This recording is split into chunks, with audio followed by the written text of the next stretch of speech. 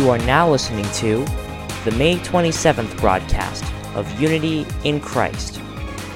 This hour, we have the Fruit of the Spirit, Sermon, and Equipping the Saints. First, let's start with the Fruit of the Spirit.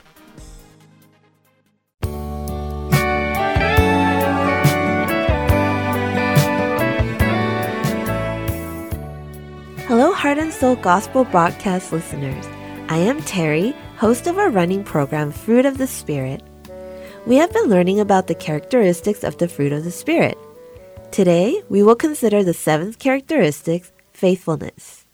Faithfulness refers to unwavering and consistency. It can also be translated as honesty, sincerity, or integrity. Naturally, faithfulness comes from faith in God. When we trust God and look to Him only, we learn and meditate on His Word. That gives us joy, and when we come to live according to His Word. When we trust God and look to Him only, we learn and meditate on His Word. That gives us joy, and we come to live according to His Word. If we do not make God's Word the standard for everything, we will go astray from the truth and end up relying on ourselves and making our own thoughts the standard for all our decisions and actions. If people were to become their own standard, they would naturally gravitate toward a life without consistency and truth. Such a state may be common among people of the world, but it should not be seen in the lives of those who put their faith in Jesus Christ. What God wants to see in the lives of believers is faithfulness that comes from obedience in the Lord, as well as complete devotion of mind and heart. Whatever we do, whether it is a large or small thing, we should do our best with all our hearts and trust in God. Even when no one is watching us, we put our trust in the Holy Spirit who works in us. God is faithful, so He keeps His promise. We remember the story of Jacob, who took around 70 people in his household and went to Goshen in Egypt. There, the number of his people increased to over 2 million, and they prospered. God fulfilled His promise to Abraham, Isaac, and Jacob. We also know the story of Jesus, who came to earth as our Savior. He came as the ultimate king through the lineage of David. This was proof that God fulfilled His promise with David, that He would keep His dynasty through his bloodline. Not only does God work for the people who were exemplary in faith, but He also works in His children who trust in Him. God's faithfulness is written clearly in Deuteronomy 7:9. Know therefore that the Lord your God is God. He is the faithful God, keeping His covenant of love to 1,000 generations of those who love Him and keep His commandments. It also says in 1 Corinthians 10:13, no temptation has overtaken you except what is common to mankind. And God is faithful. He will not let you be tempted beyond what you can bear. But when you are tempted, He will also provide a way out so you can endure it. If we truly want the fruit of the Spirit to show faithfulness in our lives, we must always keep in mind 3 important things. First, we must show reverence to God. We will be under His care and can concentrate on being more faithful by giving Him more of our attention. Second, we must not only be thankful for the gospel of life, but also live it. The more we live it, the more we will experience God and become more faithful. Third, we must have certainty about the second coming of Jesus. When we have that assurance, we can live with unwavering faith, staying loyal to God until Jesus returns, no matter what the situation may be. When we revere God, live out the gospel, and have certainty about the return of Jesus, we can live a more faithful life, regardless of the circumstances. I pray that we all engrave these 3 things in our hearts and practice them. We will become the people who live a faithful life for God and for our neighbors. Faithfulness is a characteristic that must be evident in those who believe in God and have received the gospel, as the Bible says. I would like to close our time today by reminding us of 1 Corinthians 4:2. Now it is required that those who have been given a trust must prove faithful.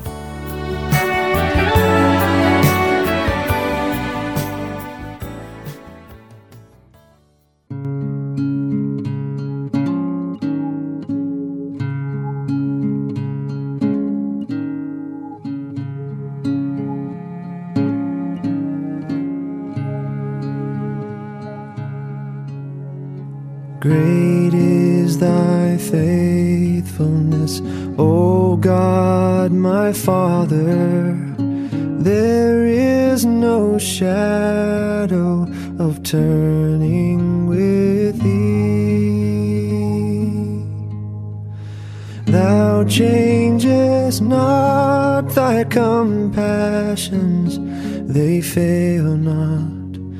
As thou hast been, thou forever wilt be.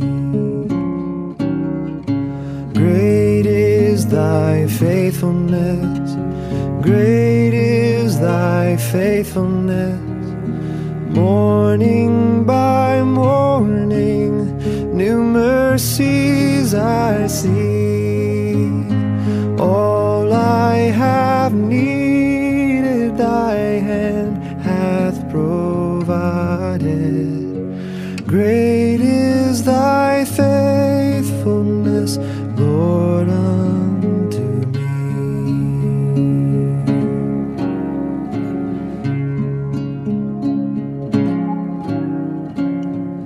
Summer and winter, springtime and harvest, sun, moon, and stars in their courses above. Join with all nature in manifold witness to thy great faithfulness, mercy, and love. Great is thy faithfulness, great is thy faithfulness. Morning by morning, new mercies I see. All I have needed, thy hand hath provided. Great is thy faithfulness, Lord, unto me.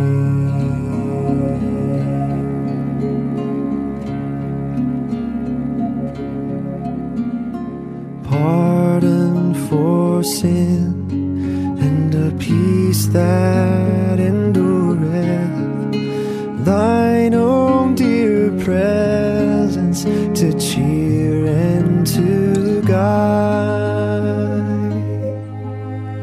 Strength for today and bright hope for tomorrow.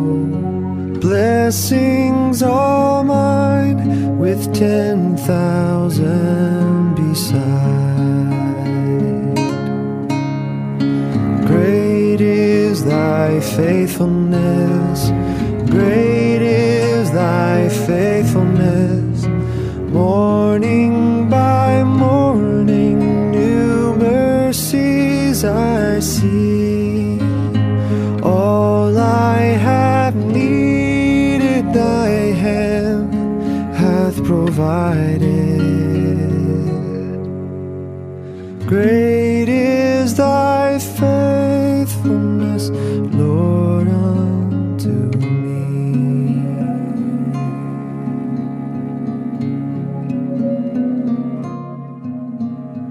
Great is thy faithfulness, O God, my Father.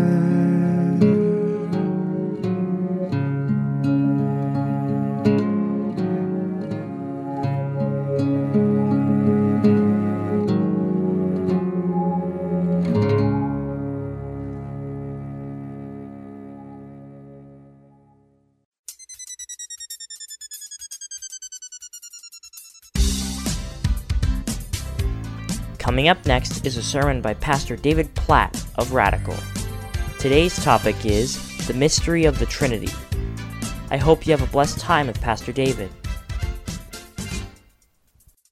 If you have a Bible, and I hope you or somebody around you does that you can look on with, let me invite you to open with me to Philippians chapter 2. This text comes in the middle of an exhortation for the church to humbly come together in love for one another and to look out for each other's interests. Look at it with me. Philippians chapter 2, verse 1. The Bible says, if there is any encouragement in Christ, any comfort from love, any participation in the Spirit, any affection and sympathy, talking to the church, complete my joy by being of the same mind, having the same love, being in full accord and of one mind. Do nothing from selfish ambition or conceit, but in humility count others more significant than yourselves. Let each of you look not only to his own interests, but also to the interests of others. Have this mind among yourselves, which is yours in Christ Jesus. What a picture. God calling his church to be unified in Christ. To have the same mind and the same love, one mind. And what is that mind? That which is yours in Christ Jesus. All those who are in Christ, who've believed in him, who've trusted in him as Savior and Lord of their lives, you have the mind of Christ. It's yours. And thus begins in the next verse what may be the most profound statement of the Christmas story in all the Bible. F.B. Meyer, a preacher of old, said the verses that follow this are unapproachable in their unexampled majesty. Verse 6, Christ Jesus, who, though he was in the form of God, did not count equality with God a thing to be grasped, but emptied himself by taking the form of a servant, being born in the likeness of men. And being found in human form, he humbled himself by becoming obedient to the point of death, even death on a cross. Therefore, God has highly exalted him and bestowed on him the name that is above every name. So at the name of Jesus, every knee should bow in heaven and on earth and under the earth, and every tongue confess that Jesus Christ is Lord, to the glory of God the Father. So here's what we're going to do. Over the course of December, we're going to mine this cave of wonder in Philippians 2, 5 through 11. And we're going to discover 4 truths about this baby born in a manger. And we're going to see, and I hope feel in a fresh way, not just majesty and wonder and awe, but the massive implications of who Jesus is amidst whatever is going on in your life, in your family, in your work, and in the world around us right now. And all it's going to take today for this to happen is one verse, verse 6. Christ Jesus, who, though he was in the form of God, did not count equality with God a thing to be grasped. And we'll go ahead and read verse 7 just to make the connection. But emptied himself by taking the form of a servant, being born in the likeness of men. So this baby born in a manger 2,000 years ago was in the form of God. What does that mean? Well, the word translated right before this is huparko. The reason I share that, so just to kind of put a connection to get the essence of what the Bible's saying here. Hupo, which means under, and arche, which means beginning. So we would get words like archaic from that. So basically means that Jesus has existed from the beginning in the form of God. And the Bible clarifies what that means when it says that Jesus from the beginning was equal with God. So Jesus has existed from the beginning in the form of God and equal with God. And this is not the only time the Bible talks this way about Jesus. Just a few other examples you might write down. We won't have time to turn to them all, so I'll put them up here on the screen. In John's account of Jesus' life, he doesn't tell us any of the details surrounding Jesus' birth in terms of Joseph and Mary and a manger. Instead, this is how he starts by writing, John chapter 1, verse 1. In the beginning was the Word, and the Word here is how John refers to Jesus as the revelation of God. And the Word was with God, and the Word was God. He was in the beginning with God. All things were made through him, and without him was not anything made that was made. So in the beginning, before anything was made, Jesus was with God, and Jesus was God. Which is why later in John, right before Jesus goes to the cross, he prays in John 17, I've glorified you on earth, having accomplished the work that you gave me to do. And now, Father, glorify me in your own presence with the glory I had with you before the world existed.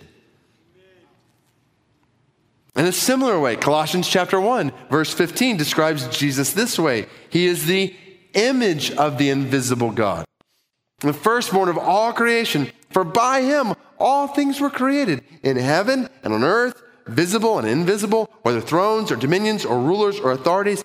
All things were created through him and for him. He is before all things. In him all things hold together. The image of the invisible God, the one who created all things, and in whom all things hold together. In another passage, Hebrews 1 tells us long ago, at many times, in many ways, God spoke to our fathers by the prophets. But in these last days, he has spoken to us by his Son, talking about Jesus, whom he appointed the heir of all things. Through him also, he created the world. He is, talking about Jesus, the radiance of the glory of God and the exact imprint of his nature. And he upholds the universe by the word of his power. Do you hear what the Bible is clearly teaching in all of these places? Going back to Philippians chapter 2, verse 6. Jesus is God. He exists and has always existed in the form of God. He is equal with God. This baby born in a manger is God here with us in the flesh. Just one more place. Go back to John chapter 1, verse 14, where John says, and the Word, remember that's talking about Jesus, the Word, who is with God and is God, became flesh and dwelt among us, and we have seen his glory. Glory as of the only Son from the Father, full of grace and truth. So how are we to understand this? Because even here we're seeing God described as both the Father and the Son.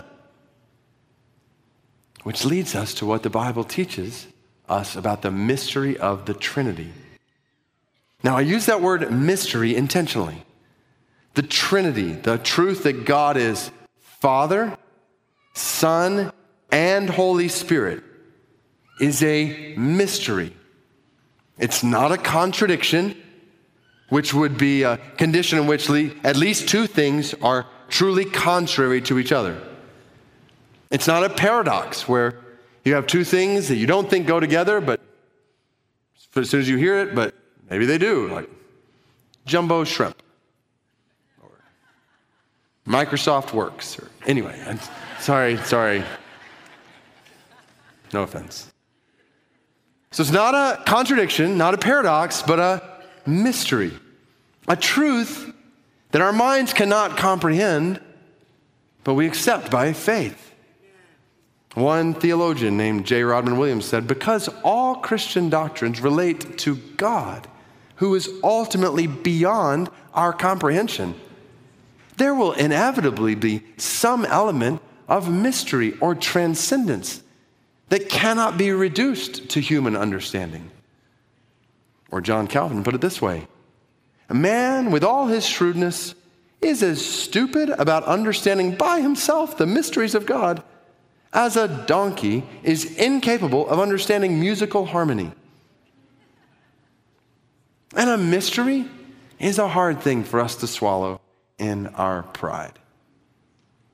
A.W. Tozer said, we are all inclined to reduce God to manageable terms. We want to get God, Tozer said, where we can use him. We want a God we can in some measure control. But God is greater than any of us could ever comprehend or certainly control. And just because we can't comprehend God completely doesn't mean we can't know God truly. Because God has made himself known to us in this way. If you've ever wondered how to summarize what God teaches us about himself, specifically his Trinitarian nature, let me give you 3 truths to write down that help us understand what Philippians chapter 2, verse 6 and 7 is telling us about Jesus, this baby born in the manger, being in the form of God and equal with God. Here's truth number 1. There is one God. So this is the most basic truth in all the Bible, taught from the very first verse in the Bible, Genesis chapter 1, verse 1. In the beginning, God. The Bible makes very clear from the start, there is one God who created the heavens and the earth. The first words in the 10 Commandments, Exodus chapter 20, are, I am the Lord your God, one God, who brought you out of the land of Egypt, out of the house of slavery. You shall have no other gods before me. One of the most famous passages in the Old Testament, known as the Shema in Hebrew, because that's the word for hear in Hebrew. Deuteronomy chapter 6, verse 4 says, Hear, O Israel. This is what I want you to hear, God saying, the Lord our God, the Lord is one. You shall love the Lord your God with all your heart, with all your soul, with all your might. So there is one God. That's truth number 1. Truth number 2 is that God is 3 persons. One God, 3 persons. In the Bible, this one God reveals himself to us using plural pronouns. Genesis chapter 1, verse 26, God said, let us make man in our image, after our likeness. That's God speaking. Genesis chapter 11, verse 6 and 7, the Tower of Babel. The Lord said, behold, they're one people. They all have one language. This is only the beginning of what they will do. Nothing that they propose to do will now be impossible for them. Come, let us go down. And there confuse their language. Or think Isaiah's call in Isaiah chapter 6, verse 8. I heard the voice of the Lord saying, whom shall I send and who will go for us? And all throughout the Bible, we see 3 distinct persons. At the baptism of Jesus in Matthew chapter 3, verse 16 and 17, we see when Jesus, God the Son, was baptized, immediately he went up from the water, and behold, the heavens were opened to him, and he saw the Spirit of God descending like a dove and coming to rest on him. And behold, a voice from heaven said, this is my beloved Son, with whom I'm well pleased. Who's saying that? There's God the Father, God the Son, and God the Holy Spirit in 2 verses. This is what we say to each other at the end of every single Sunday we're together. We leave, go, make disciples of all the nations, baptizing them in the name of the Father and the Son and the Holy Spirit. Or take a passage like 1 Peter chapter 1, verses 1 and 2, which we studied a while back. Peter, an apostle of Christ Jesus, to those who are elect exiles, according to the foreknowledge of God the Father and the sanctification of the Spirit, for obedience to Jesus Christ the Son, and for sprinkling with his blood. The Bible teaches over and over again that the one God over all is three persons. And that truth number 3, each person is fully God. Each person is not 1/3 God. They're not a part of God. They are each fully God. God the Father is fully God. Take a passage like Matthew 6 on worry. A good word for anyone who is tempted to be anxious about anything in your life, or health, or family, or work, or the world around us right now. Jesus says, I tell you, do not be anxious about your life.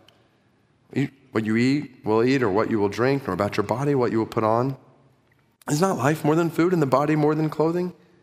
Look at the birds of the air. They neither sow nor reap nor gather into barns, and yet your heavenly Father feeds them. Are you not of more value than they? And which of you, by being anxious, can add a single hour to his span of life?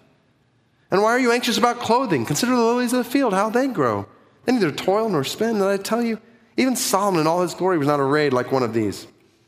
But if God so clothes the grass of the field, which today is alive and tomorrow is thrown in the oven, will he not much more clothe you, O you of little faith? So, God the Father is fully God. And the Holy Spirit is fully God. In Acts chapter 5, when Ananias lied about his offering, Peter said to him, Ananias, why has Satan filled your heart to lie to the Holy Spirit and to keep back for yourself part of the proceeds of the land? While it remained unsold, did it not remain your own? After it was sold, was it not at your disposal? Why is it that you have contrived this deed in your heart? You have not lied to man, but to who? To God. When you lie to the Holy Spirit, you are lying to God, because the Holy Spirit is fully God.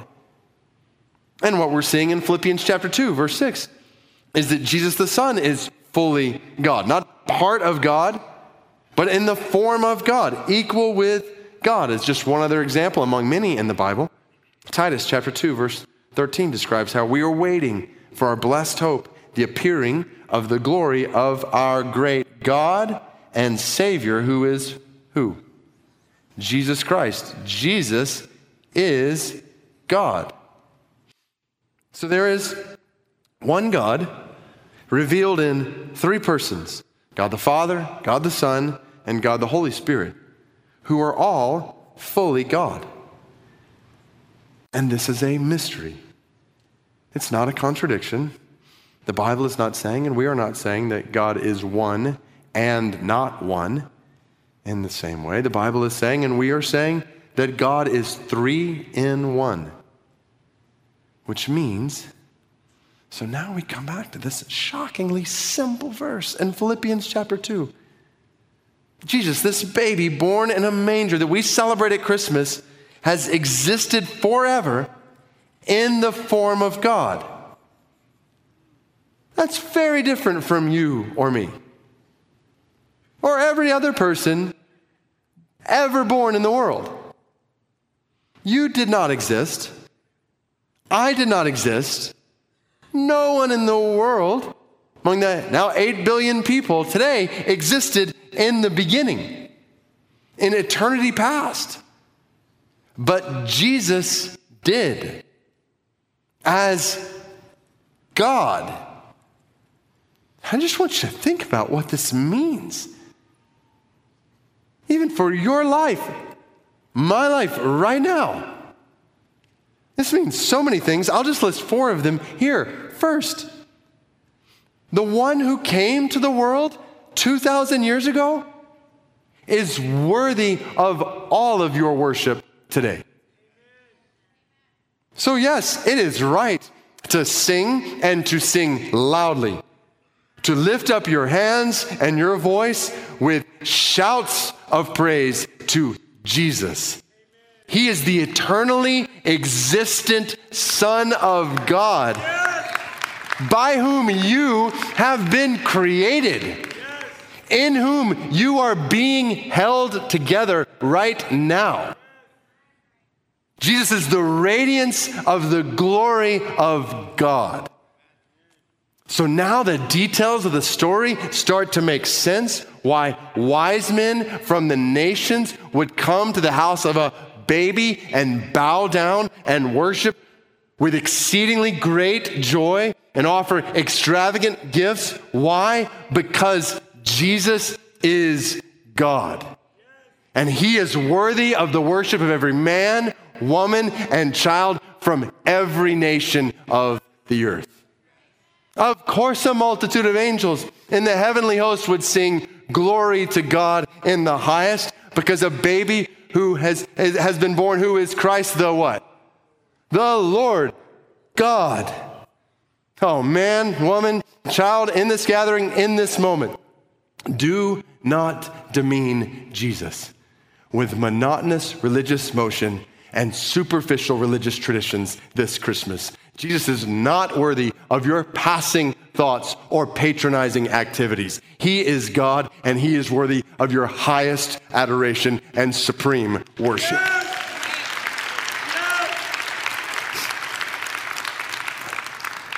That's number one. Number two gets better. The reason he came to the world is because of his love for you. And I just want you to feel this right where you are sitting right now. Being in the form of God, he did not consider equality with God something to be grasped, but he made himself nothing, taking the very nature, form of a servant, being born in the likeness of man. So we're starting to run out of time. I'm going to put these last two close together. So third implication for your life. Realize what we're seeing here. This means that the one who came to the world 2,000 years ago is with you right now. Remember, that's what his name means, Emmanuel, God with us. Then you think about what happened after Jesus died, rose from the grave. Before Jesus, God with us, ascended into heaven. What did he say? We say it to each other every week. What were his last words in the book of Matthew? And behold, I am with you always to the end of the age. That cannot be if Jesus was not God. He was just a man. He was physically leaving, ascending into heaven. But because Jesus is God, he said, when I leave here physically, I'm going to send my Holy Spirit to live in you, and I will be with you always. Christian, amidst whatever you are walking through in your life right now, know this: you are not alone. You're not alone. And those moments where it feels like you're alone, you are not alone. Jesus is with you. And think about what that means. So this is fourth implication. Think about this. For all who believe in Jesus, the one who is with you is the one who rules the world. Not just anybody is with you. The one who's with you is the author and sustainer of all creation and the ruler with all authority in heaven and on earth. That's who's with you. I obviously don't know all that you're walking through right now.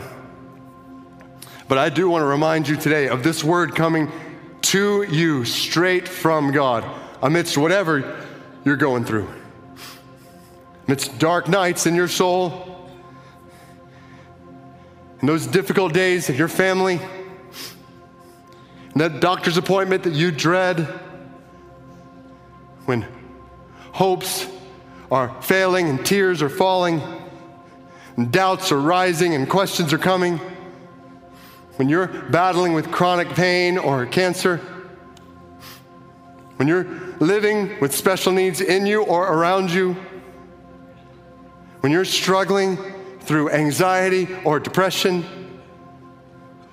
or even fighting with sin and temptation, Whatever you are facing and whatever this fallen world is bringing your way, know this: the one who calms the wind and the waves, the one who causes diseases and demons to run, the one who calls the dead to life, Jesus, the ruler of the world, he is with you. And he is for you. And if he is with you, and if he is for you, then nothing in this world can stand against you. Ever. Always, to the end of the age, he will never leave you alone.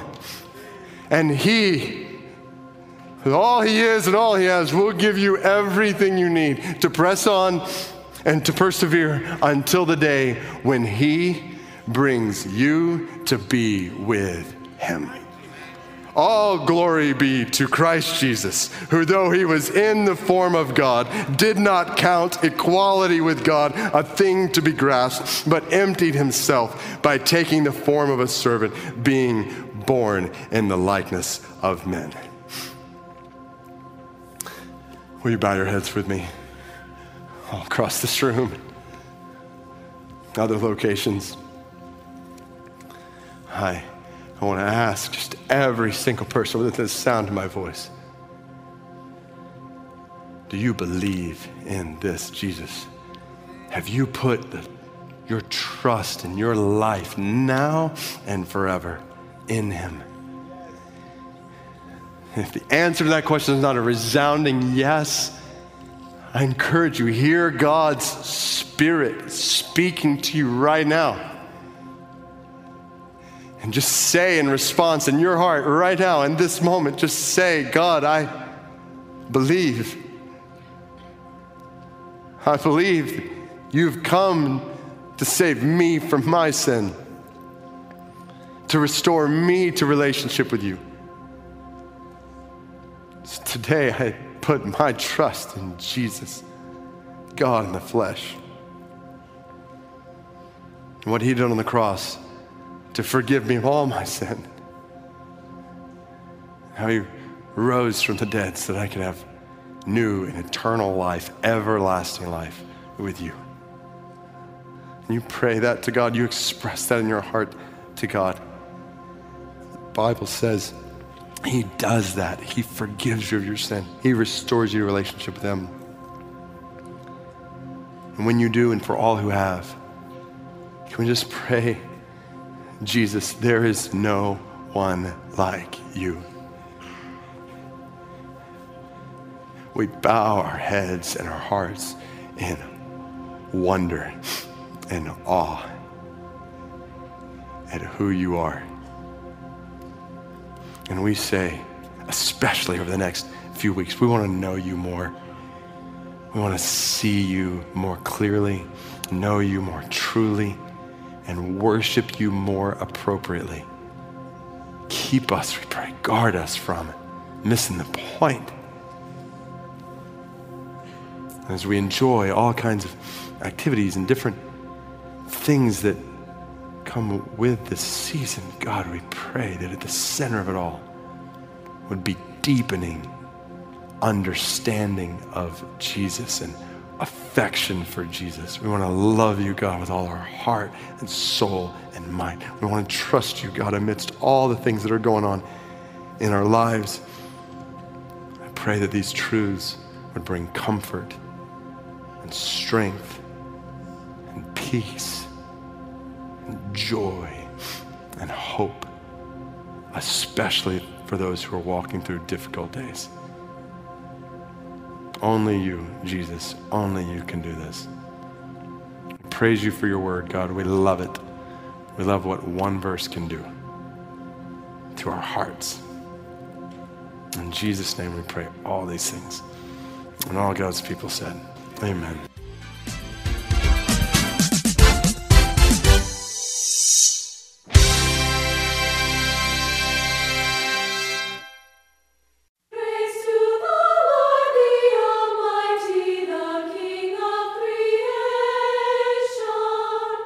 Oh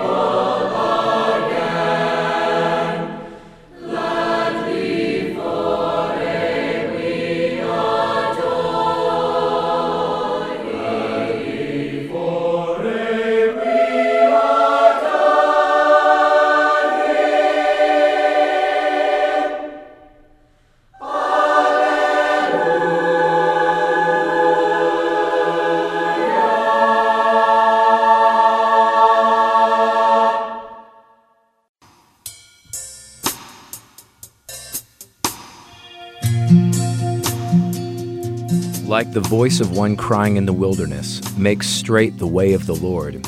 Heart and Soul Gospel Ministries is looking for those who will partner with us in this ministry of making a path straight for the Lord directly to the hearts of listeners. If you would like to partner with us to preach the gospel of Jesus Christ and deliver the saving grace of our Lord to others through volunteering, through prayer, and through donations, please call us at 602-866-8999.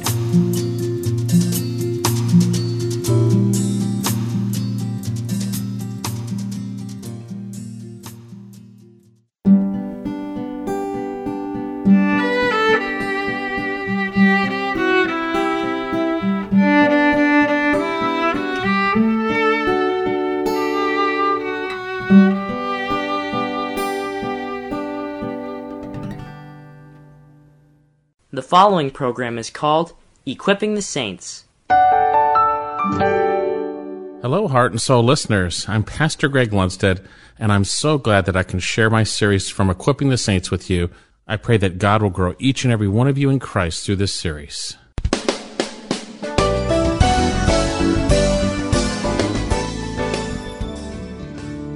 Some things are hard to understand, which the untaught and unstable distort, as they do also the rest of the Scriptures. There are portions within Paul's writing that Peter reveals that are difficult to understand. He didn't say you can't understand it. He said they are difficult. Some things are very clear. The Spirit of God illumines those things and helps us understand. Some things are difficult. They take study. It takes work and dependence on the Lord Jesus to understand the truth of God. And within the Apostle Paul, there are some things that he wrote that Peter says are hard to understand. I can think of passages that are hard to understand. I can think of how people have distorted those, by the way. Passages that are hard to understand. Peter isn't saying you can't understand. He's saying there are some that are hard to understand. And those are some of those that they go after, as they do with the rest of the Scriptures. You see, when we come to the Word of God, brothers and sisters, we must come in complete humility. Not in prideful arrogance, not feeling sorry for yourself you can't understand, but trusting the Lord. Though they are difficult, we need to come within that with humility before the Lord, as the psalmist prayed, teach me thy statutes. You know, I come to my study each week, not assuming that I understand it or know it, saying, Lord God, I don't know what this means. Help me understand. Help me share exactly what you meant. I recognize, apart from his interjection and intervention into my study, I will not understand truly what it is. His Spirit needs to illumine the truth of God, and I need to have a right heart as I study and share. 2 Timothy 2:15, Timothy was told to study to show himself approved, handling accurately the word of truth. There's study involved. There's work, but not mechanical work. You know, it's interesting. Sometimes the how to study class we have, some people take it mechanically. That's not it. There's a process to do, but it's in the context over and over, as I shared, of complete dependence. Lord God, I can't understand. You need to open my heart and my mind. And so he says, basically, there are difficult passages that the bad guys, as we see here, and we'll look at it in a minute, distort as they do the rest of the Scriptures. And I'll give you an example of some difficult passages. 1 Corinthians chapter 12, verses 12 through 14. That's a difficult passage on tongues and those things. It is difficult. You can't just read through that casually and get an understanding right away. It takes diligent study. It may take even a pastor teacher to equip you to understand so that you would not be thrown back and forth. Now, we can understand the Word on our own, but God has also given us those to equip us. It's a difficult passage. And within the church, I'm not talking about saying people that fall into these things are not believers. I'm saying there are those who would twist it and distort it, and people would fall into wrong doctrine or things. We see that in the area of tongues. We see that in the area of passages that are turned to cause people who are spiritually self-reliant and lazy to be taken captive. If you are spiritually self-reliant and you are lazy in the Word, you will be taken captive. You're going to be a target for those who would distort the Word of God, and you might fall from your own steadfastness. Notice what he says here. He says, just as our beloved brother Paul, according to the wisdom given to him, wrote to you, as also in all his letters, speaking in them of things in which some things are hard to understand. Then notice what he says, which the untaught and unstable distort, as they do also the rest of the Scriptures. This is a warning. The difficult passage, they also distort the rest of the Word too. But this is a warning. Now, this term distort is a very vivid word. If you were a Greek speaker and you heard this word, you go, oh, it's a very vivid word. It speaks of twisting or wrenching a limb on an instrument made for torture called the rack. Distorting the word. They're twisting it. They're twisting it to its own destruction. The point is the twisting is causing damage. They're distorting. You could translate this word torture. But figuratively speaking, it is speaking of twisting or distorting the word. And there is this element of destruction behind it. The person who is involved is going to be affected by it. They distort, the untaught and unstable distort as they do the rest of the Scriptures. Now, we've seen already in chapter 2 and throughout 3 that there will be false teachers. Peter has made that clear. Look back in chapter 2, verse 1. There are going to be bad guys in the church. 2 Peter 2:1, but false prophets also arose among the people, just as there will also be false teachers, pseudo-teachers, among you. That's in the church.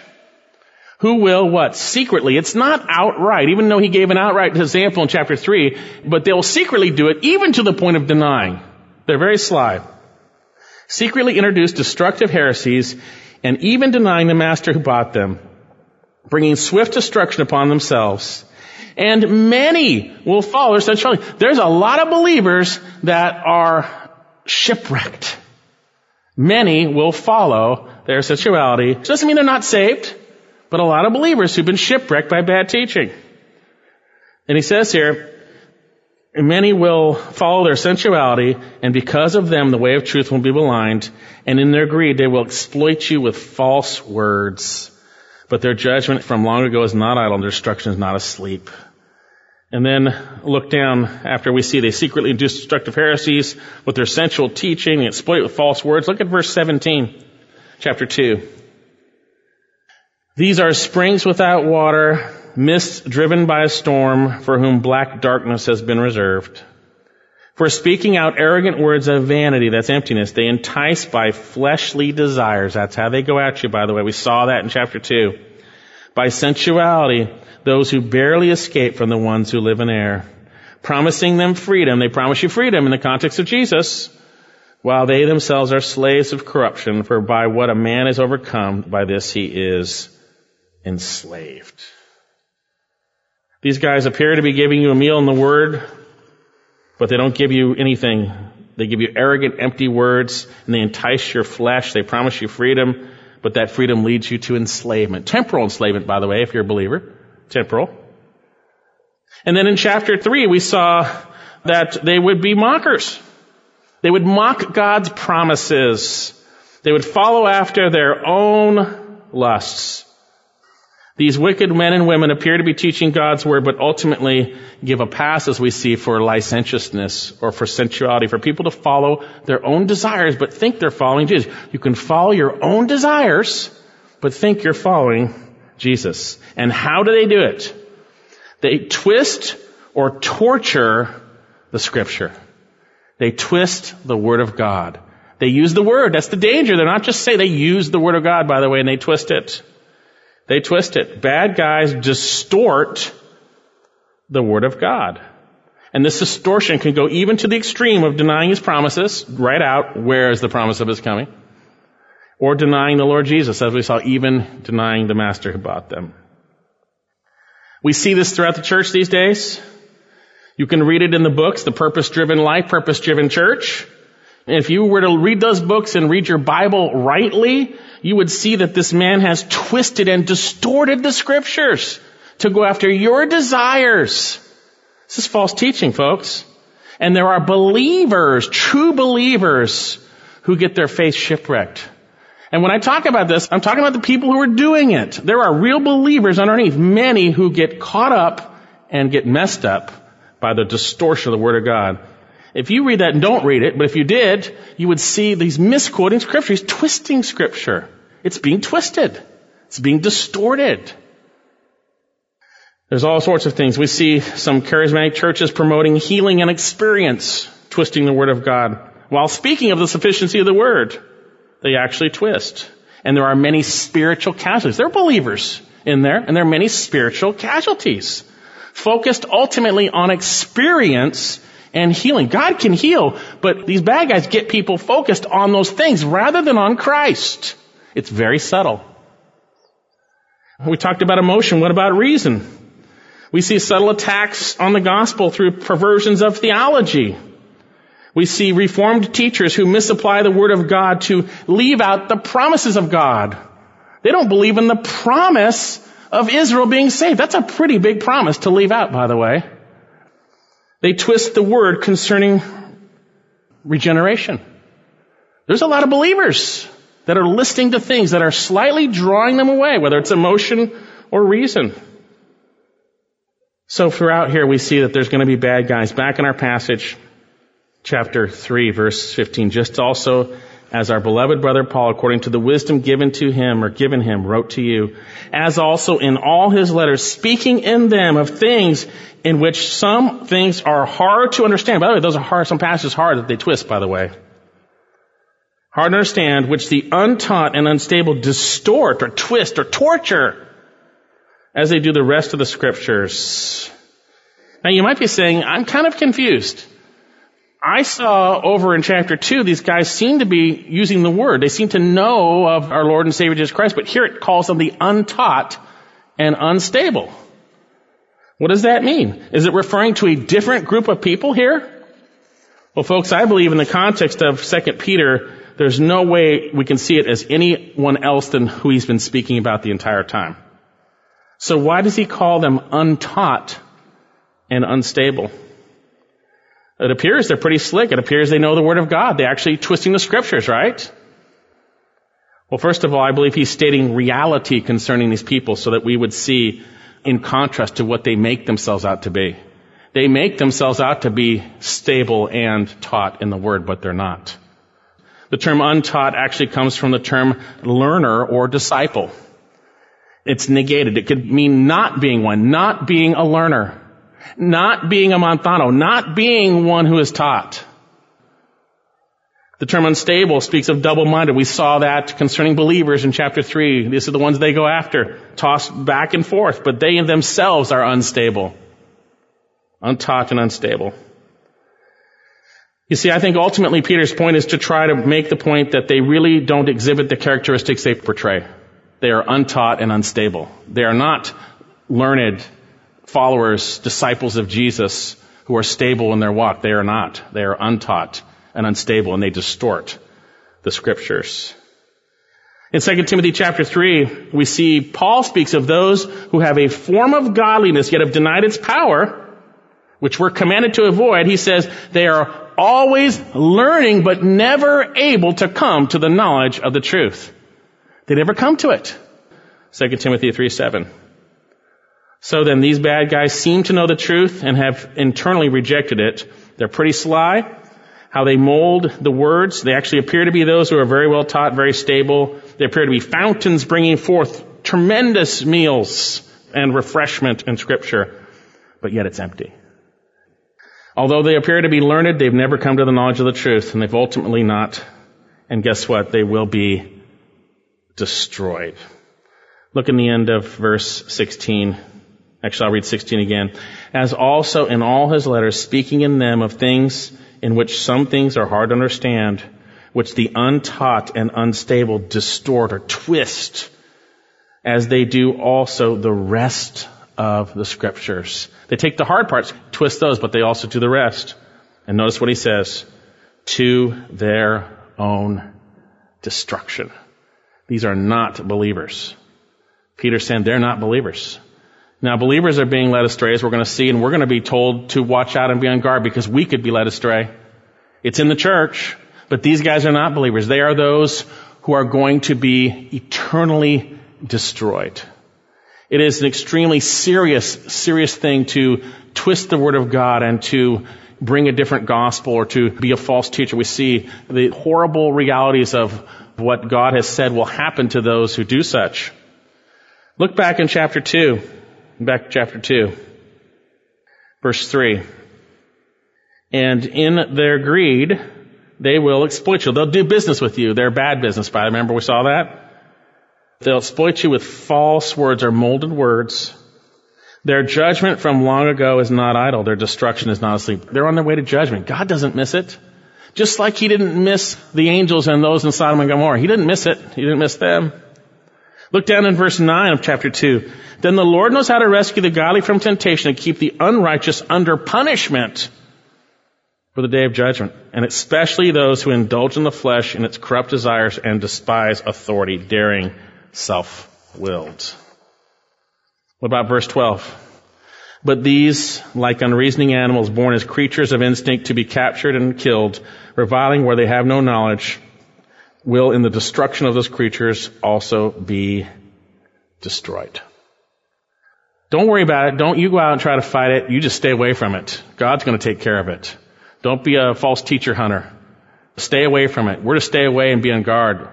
God's going to take care of them. Look at verse 17. These are springs without water, mist driven by a storm, for whom black darkness has been reserved. Peter has thoroughly warned us concerning false teachers who will distort the word ultimately to their own destruction. We've been warned They will appear to be following Jesus. They will arise among you. And ultimately, in some way or another, they will give license to sin in a very subtle way in which you think you're following Jesus. They turn the grace of God into licentiousness. And therefore, notice our passage says we are to be on guard. We are commanded at this point because we know something beforehand. Verse 17, back in chapter 3. You therefore, beloved, knowing this beforehand, be on your guard, lest being carried away by the error of unprincipled men, you fall from your own steadfastness. This is to believers. This is to beloved. Peter's not just saying, it's the last time I'm going to see you, I love you so much, and I will miss you for a long time, and we'll see each other in heaven. He's not saying that. He's saying what's most important. He's a faithful shepherd. He says, you therefore, knowing this beforehand. Knowing what? That there will be those who distort the Word of God, especially the passages that are difficult, as they do the rest of the Scriptures. There's going to be those just like he has described. Knowing this beforehand, beloved. He says, you therefore, beloved, knowing this beforehand. And then we have a command. Be on your guard. This is God commanding us, and if we don't obey God, we'll always suffer. If you disobey God, you will suffer. We see examples of that throughout Scripture where Israel didn't obey God and take out all the inhabitants of the land, and they were thorns in their side, right? We see example of Solomon not obeying God in terms of his wives and horses, and we see what happened. The kingdom was divided, right? Horrible consequences. Be on your guard. It speaks of the activity of a watchman. It says, and it's in a continual sense, be continually, habitually guarding or on your guard. It's the beloved. It's believers. It's to believers. Those who are loved by Christ and love one another. Beloved. He has warned us that which is going to come into the church, and since we know it beforehand, continually, habitually be guarding. Now, this is to the whole body of Christ here in 2 Peter, by the way. The Apostle Paul in Acts actually spoke to the elders concerning this. Turn to Acts chapter 20. Now, being on your guard doesn't mean you're a finger pointer. Being on your guard means you're watching out, you're addressing the Word of God, you're examining to see if it is so, you're testing those things, you're understanding the Word, right? You recognize there will be those who twist it, so you're aware and you're on your guard. Acts chapter 20, verse 28. Paul shares his last words to the Ephesian elders there in Miletus. It says, be on your guard for yourselves and for all the flock, among which the Holy Spirit has made you overseers, to shepherd the church of God, which he purchased with his own blood. Verse 29, I know that after my departure, savage wolves will come in among you, not sparing the flock. And from among your own selves, men will arise. That's pretty scary. People will arise, right? Among your own selves. And note what he says here, speaking twisted things, perverted things. They're twisting the Word of God, right? To draw away disciples after them. They want you to follow them, right? Therefore, be on your alert, remembering night and day for a period of 3 years, I did not cease to admonish each one with tears. Now, Paul was warning the elders in that passage, but we have been warned here and know beforehand, knowing this beforehand. There's going to be those who twist the Word of God, lessen the reality of sin. They're going to turn God's grace subtly into a license to sin or be fleshly, twisting God's Word to cause you to follow after your desires rather than God's will, to give you a pass, to think you're following Jesus. And I'll tell you right now, what I've seen where people have bought into twisted doctrine and things, they actually think they're following Jesus. They actually think they're doing the right thing. They have been deceived.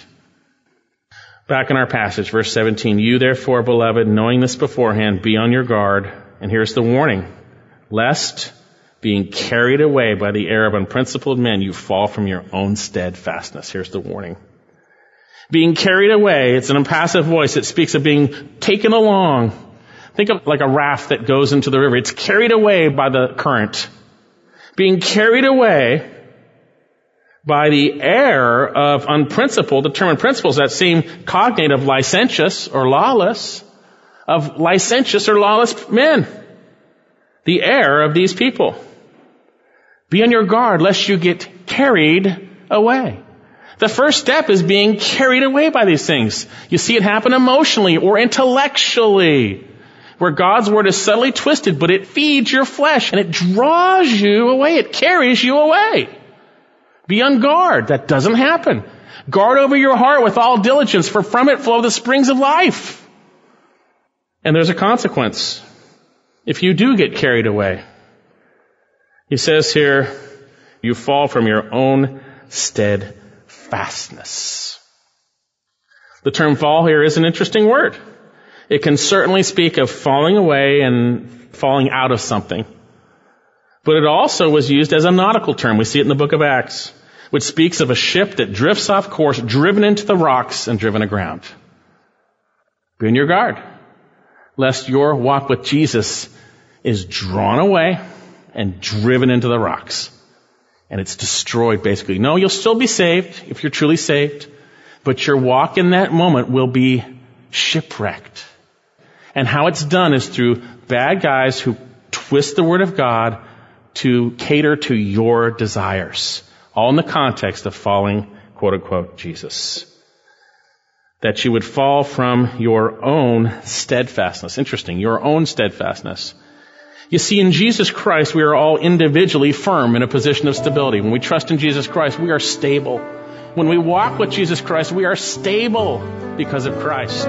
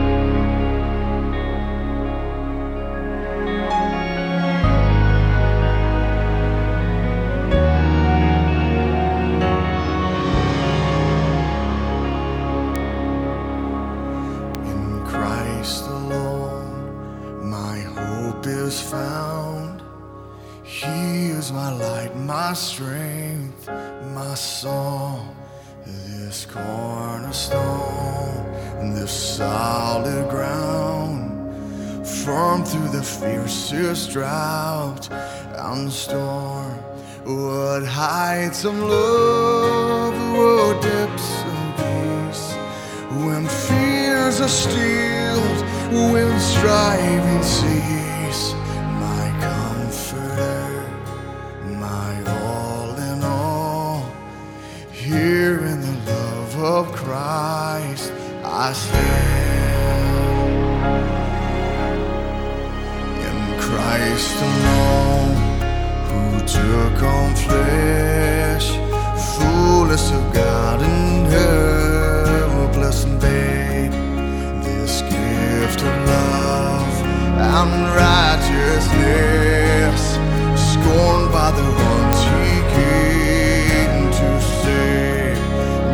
On that cross as Jesus died, the wrath of God was satisfied. For every sin on him was laid. Here in the death of Christ I live.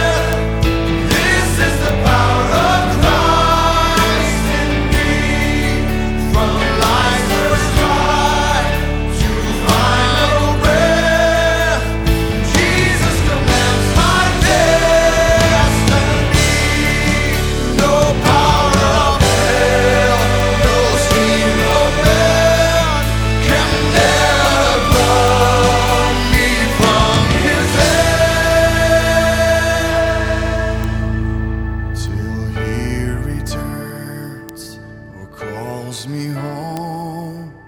Here in the power of Christ I'll stand.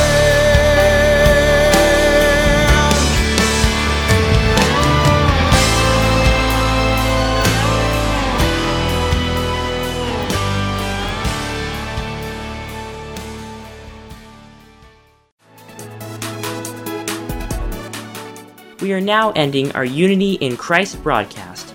Thank you for listening, and I look forward to being with you again next week.